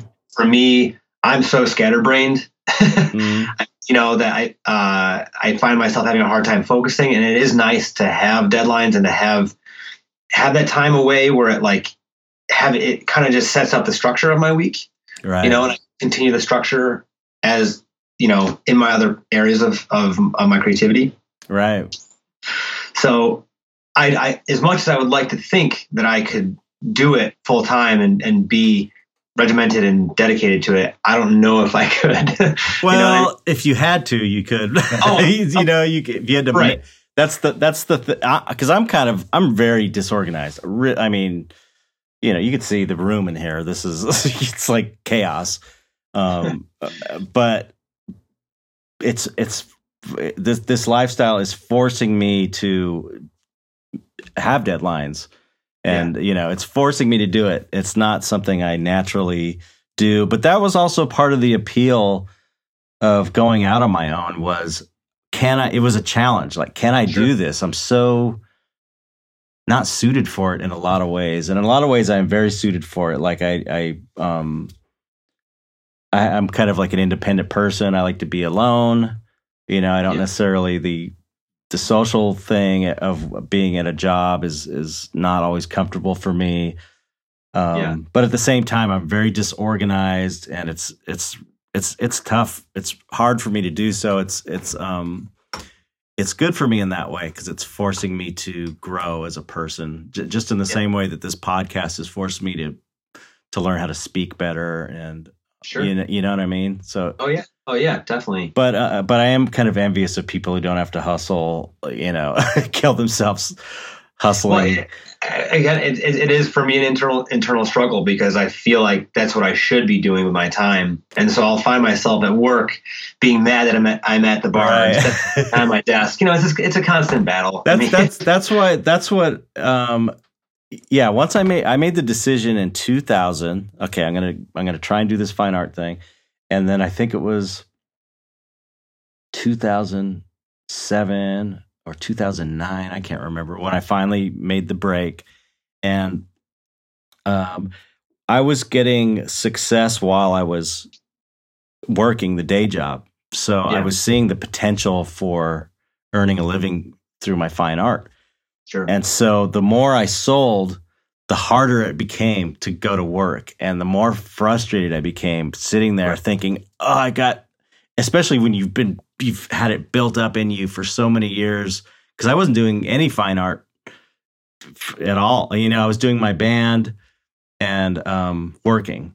And when the band kind of fell apart for the last time after like 10 years of trying, I was like, fuck it. And then I got into computer stuff and blah, blah, blah. But it just, the more successful I became, just on a kind of a smaller level, a local level, showing at Cannibal Flower group shows and stuff, it just became like it was driving me insane to have to go to the day job. It was like I couldn't take it anymore. But it was, like I said, it was 20 years of that or whatever that was, accumulating. So that was kind of, and the effects business was going downhill. The work was getting less. The pay rates were getting lower. The speed of which we had to create things was getting faster. It just wasn't as right. The job started declining. The quality of the jobs that we'd get. So it was a lot of different things. I'm glad I did it, but at the same time, I do sometimes wonder. I'm like, man, if I could count on this weekly paycheck, that would be nice to have that. But I'm on Patreon now, and that's kind of taking place, replacing. It's not as much as I would make working effects, but it's helping a lot. That's awesome. Yeah. And it's consistent enough where it's like it's been pretty their monthly kind of thing. Yeah, it's been pretty consistent. Nice. And I know that the more effort I put towards promoting it, because you can build it up to where you're being supported by people who are paying you $1 or $5 a month. You get enough of those, and I could be making more money than I would make in effects. Sure. Just for sharing your work directly to your fans, which is, it's the ultimate, really, because do you offer tiers like incentives and stuff. You do? Yeah. I've got basically everything I'm working on at the moment. Pictures and stuff is $1, $3. It's time lapses and pictures, $5. It's pro tips, time lapses and pictures. $10 is a monthly tutorial. $50 is like a collector thing to where you can get a discount, an ongoing 20% discount in my web store or my artwork, plus everything else. And then I got $100 level where I'm doing like mentorships, Skype one-on-ones like we're doing, but I'm kind of mentoring a person, helping them with their artwork. Cool. So it's working out really well.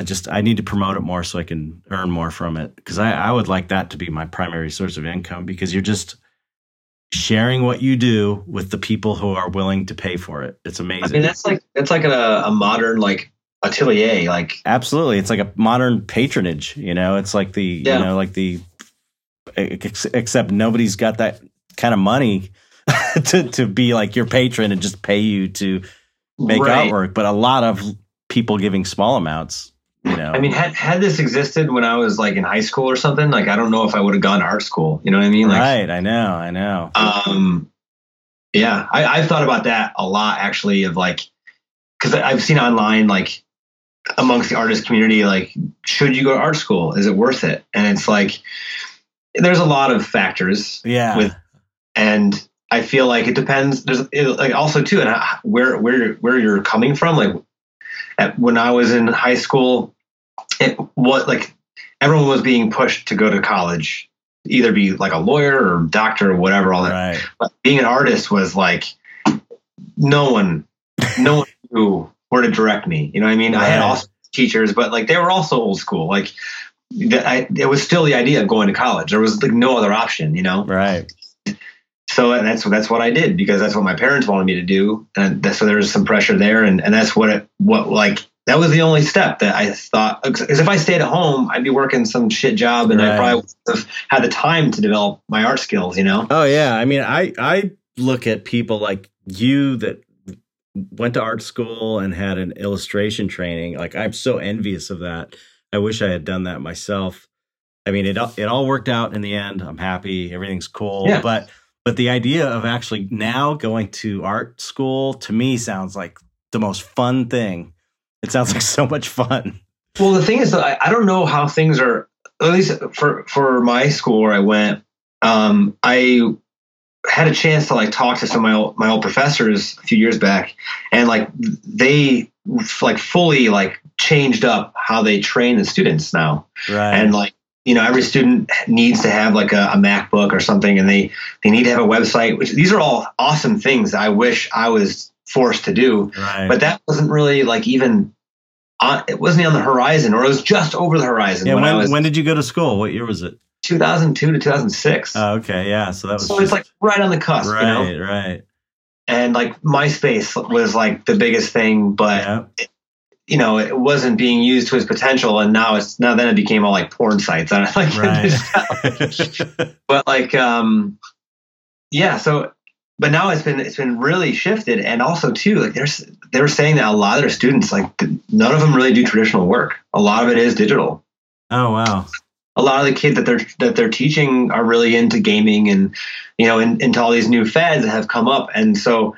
And that's great, but I also think there is a lot of importance of putting like real paint to. Oh, absolutely. Yeah, that's better for people like us, because that's, as much as AI takes over, digital takes over, computers take over, there's never going to be a replacement for an original piece of artwork. Right. Or a band playing music live or something like that. Nothing will ever replace that. No computer, I don't think, so it's like, that's what we have. That's our thing of value, Yeah. I mean, I think being able to express is really what separates us, and makes us human, right. Yeah. But I mean, you can express on a computer and digitally, and I got really into digital stuff. Of course. Yeah. I'm not saying I'm not suggesting that you're saying otherwise, but my point is that having an original piece, with weight that you touched, that's the thing. That's the magic thing. Every year I tell myself, I try to put aside like at least $1,000 to invest in a piece of original artwork. Mm-hmm. Just because like, it's important to me. But also I'd feel kind of like a fake if I wasn't participating in what I'm expecting from other people. That's true. I mean? Yeah.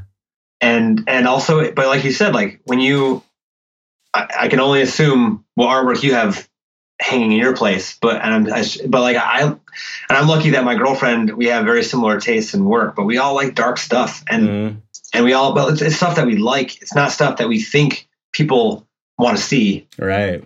You know what I mean? It's very personal. Yeah. And original work. I mean, we have some prints, but like a lot of the stuff that I have is original work created by artists either that like are local or by artists that I aspire to be or want, but like it's all original. And when you see it in person, you see like if it's graphite, you see the dents in the paper and you see the shine and just all this stuff that you can't get from a scan or it's just so cool. And it has this element that draws you in. It's like, and you can tell it was done by someone's hand. It's so cool. Yeah. It's that human thing, it's the human, I don't know. It's the human touch. It's the human connection. It's the real thing. Maybe like empathy. I don't know if that's the right word, but people can relate to it. Right. Because someone's tried drawing on a napkin or, at the smallest level, someone that doesn't find themselves creative has tried to do that. And they look at it and it's like, wow, right. And that's also, this is another tangent, but that's also inherently what keeps me doing, making art and making music is that like, for the people that like wish they could do that, I feel like it would be a disservice to them to not do it, to have a talent and to not go through with it. Oh yeah. And it's not, you know what I mean? It's a disservice to yourself too. I know sure. People, a few people that that are brilliant. I know at least one person off the top of my head that's kind of an artistic genius that doesn't create art, and it's like you owe it to yourself to do what you're amazing at. And you kind of, it's your gift to the world too, mm-hmm. It's you're adding to culture. You're adding to the good in the world. Yeah. By creating artwork. Yeah. And I think, for all the moments that creatives can get down on themselves, because I mean, every creative that I know, and I've read, from any level, of success, everyone doubts themselves. Oh yeah. But when you find that one person that you've had like a positive effect on. Oh yeah. It's like there's nothing like it. Oh yeah, it's amazing. It's so cool. you know. Um, Yeah, it's like it's when you've affected someone's life like that, you can't really beat it. It's it's better than money. yeah. Yeah. I mean, and granted, like doing the metal album artwork and stuff, it doesn't pay that well, but I love doing it. Right. And, like that inherently is the payout. Like as much as like I would love to be able to pay all my bills with it, it's like, like at the end of the day, it's like this is like an area where my art really fits, and I really do have a lot of control over the visuals. Mm-hmm. So I work with bands that like sort of either I've known and they trust me, or like they see my work and I can sort of talk them into, my vision. Mm-hmm. But yeah, that inherently at the end of the day is why I still do it and why I'm doing it, So yeah. Well, you're doing an amazing job at it. Well, thank you very much. Yeah. Well, I know you have to go to work, and I have to go to work too, because I got to get ready for Monsterpalooza, and I have to be ready in 2 days. Jeez, where is that this year? Is it in the same place every year? They do Monsterpalooza in Pasadena, California, and then they do Son of Monsterpalooza in Burbank, California. So, this is the big convention for the year for me. So I've got I'm always trying to get as much done as possible, because I need to make as much money as possible, because it only comes around once a year. So right. Things are so insane right now. But we'll put links to all your stuff, your social media and all that. Awesome. And is there a link? Is there a way to find out about your upcoming album, or is that? I just do it through Instagram, through my own page, and then through the band's page, which okay. So it's just b.flynn.art or Diagonal Path, either one. But that's where all the info is coming out, really. Okay. Well, I'll put that in the description as well. Very cool. So awesome. I'm looking forward to seeing all of your future artwork and hearing this album. Yeah, thanks, man. Yeah, the artwork for this album is a little different than what I normally do. I started experimenting with like digital photo collage. Just as like it just happened as a way to kind of, I don't know. I love that stuff, man. I mean, that's how I when I was in effects, that's how I would create. Or not always, but a lot, probably 50% of the time when I was creating monsters, I would use photo manipulation. It's really fun. Yeah, it's a lot of fun. It's not quicker, I guess. Like it's quicker, but it feels for me more tedious. Mm-hmm. Because it's just like there's so many layers, and like I know it gets crazy. Just to fish through them on Photoshop, whatever. It's hard, and then if you don't like blend an edge, or if you don't erase an edge out, you're like, which layer was that? Yeah, exactly. I eventually started naming the layers, because forever I never named the layers, and it's like things are so much easier when you name the layers in Photoshop. Right, just take that extra few seconds to do that. Sure. It's so worth it. But so I mean, if you look at my Instagram, I posted a few of the images from the album, but it's cool. Like I think I did like throughout the whole layout, I did about 8 pieces, and it's all photo manipulation. Excellent. But with some added like shading and color with Photoshop and stuff. And I feel like it does look like my work, but it's just like a different experiment within it. Yeah, that's great. A new way to express yourself. Yeah, I love it. I personally love digital. I love working digitally. I love like editing. I love doing After Effects and creating stuff like that. So I'm totally into it. I'm totally into it. But I still stand by my belief that the original painting, the original piece, is kind of the ultimate thing. Well, I think my next step I've wanted to do is to find, because I know there's certain Epson printers can print on board. Mm-hmm. So I've been wanting to do a marriage of the two, where I make the base layer the digital piece, and then I paint over top of it. Yeah. I think. Do you know what's his name? I know Jim Pavlik does that. Oh, does he? Yeah. Yeah, I want to get him on too. I think I talked to him about coming on the show. I read recently, like someone asked him about his process, and he kind of goes like, I can't imagine how time consuming it is, but I feel like he starts painting, scans it, prints it, paints on that print, scans it, prints it, paints on that. Like he does this like crazy layering. Right. The two, back. What the hell? I can't think of his name. He's going to kill me. I mean, I'm pals with this guy too. And he's on the East Coast. He used to be an effects guy. I'm so sorry. God, I'm completely, let me see. I'm looking at my email right now. Oh, Bill Basso. Bill Basso. Do you know Bill Basso? I don't. I'm writing all these names down so I can look them up. Yeah, he's on the East Coast and maybe New Jersey. I'm not sure, but he does this really cool thing where he makes a sculpture because he comes from the effects industry like I did. He makes a sculpture and then he photographs it and he kind of prints those photos out and cuts them. I think he kind of collages them together and he makes like this collage and then he kind of paints on top of that. It's really trippy. It's really interesting. Totally different. That's awesome. So his stuff's great. I got to have him on too. I didn't even think of that. There's so many artists now that, it's very inspiring. On one end, it makes it easy to get lost. If you're to the viewers, on social media, but like, man, there are so many amazing artists out there. I know, especially doing this kind of dark art thing and monsters. It's like, it's kind of a renaissance for this. It's so big. There's so many amazing artists. And it's like when I first, when Mike left the show and I realized I was going to have to start doing interviews, I was kind of worried like, oh my God, is there going to be enough artists? But at this point there's too many artists.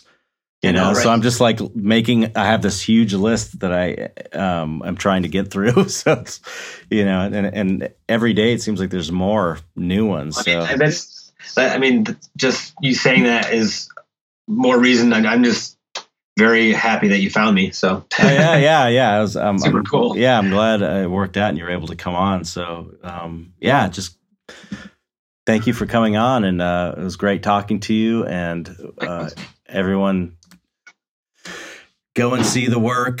We'll have, like I said, we'll have links and everything. So, yeah. So, thank you everybody for listening. Thank you very much. Yeah. You can tell I'm tired. I've been putting in late nights getting ready for the show. So I'm like, I got you up early too. Yeah. No, my dog crawled in our big dog. He snuck in the bed. And he was laying next to me this morning, panting because he was under the blanket. And so he's like, and it just woke me up and I couldn't get back to sleep. So I was up at like 6 a.m. That's probably why I'm so tired, because I was working late. Definitely. But anyway, let's end this thing. All right. Thank you for coming on. Thank you for having me. Yeah. Thank you everybody for listening. If you want to support the Patreon, it's patreon.com/darkartsociety, and you can join for as little as $1 a day and help support the movement and help support the podcast and get in the secret Facebook group. And that's it. So thanks everybody for listening. Thank you, Brendan, for coming on. Appreciate it very much. And goodbye, everybody. Goodbye.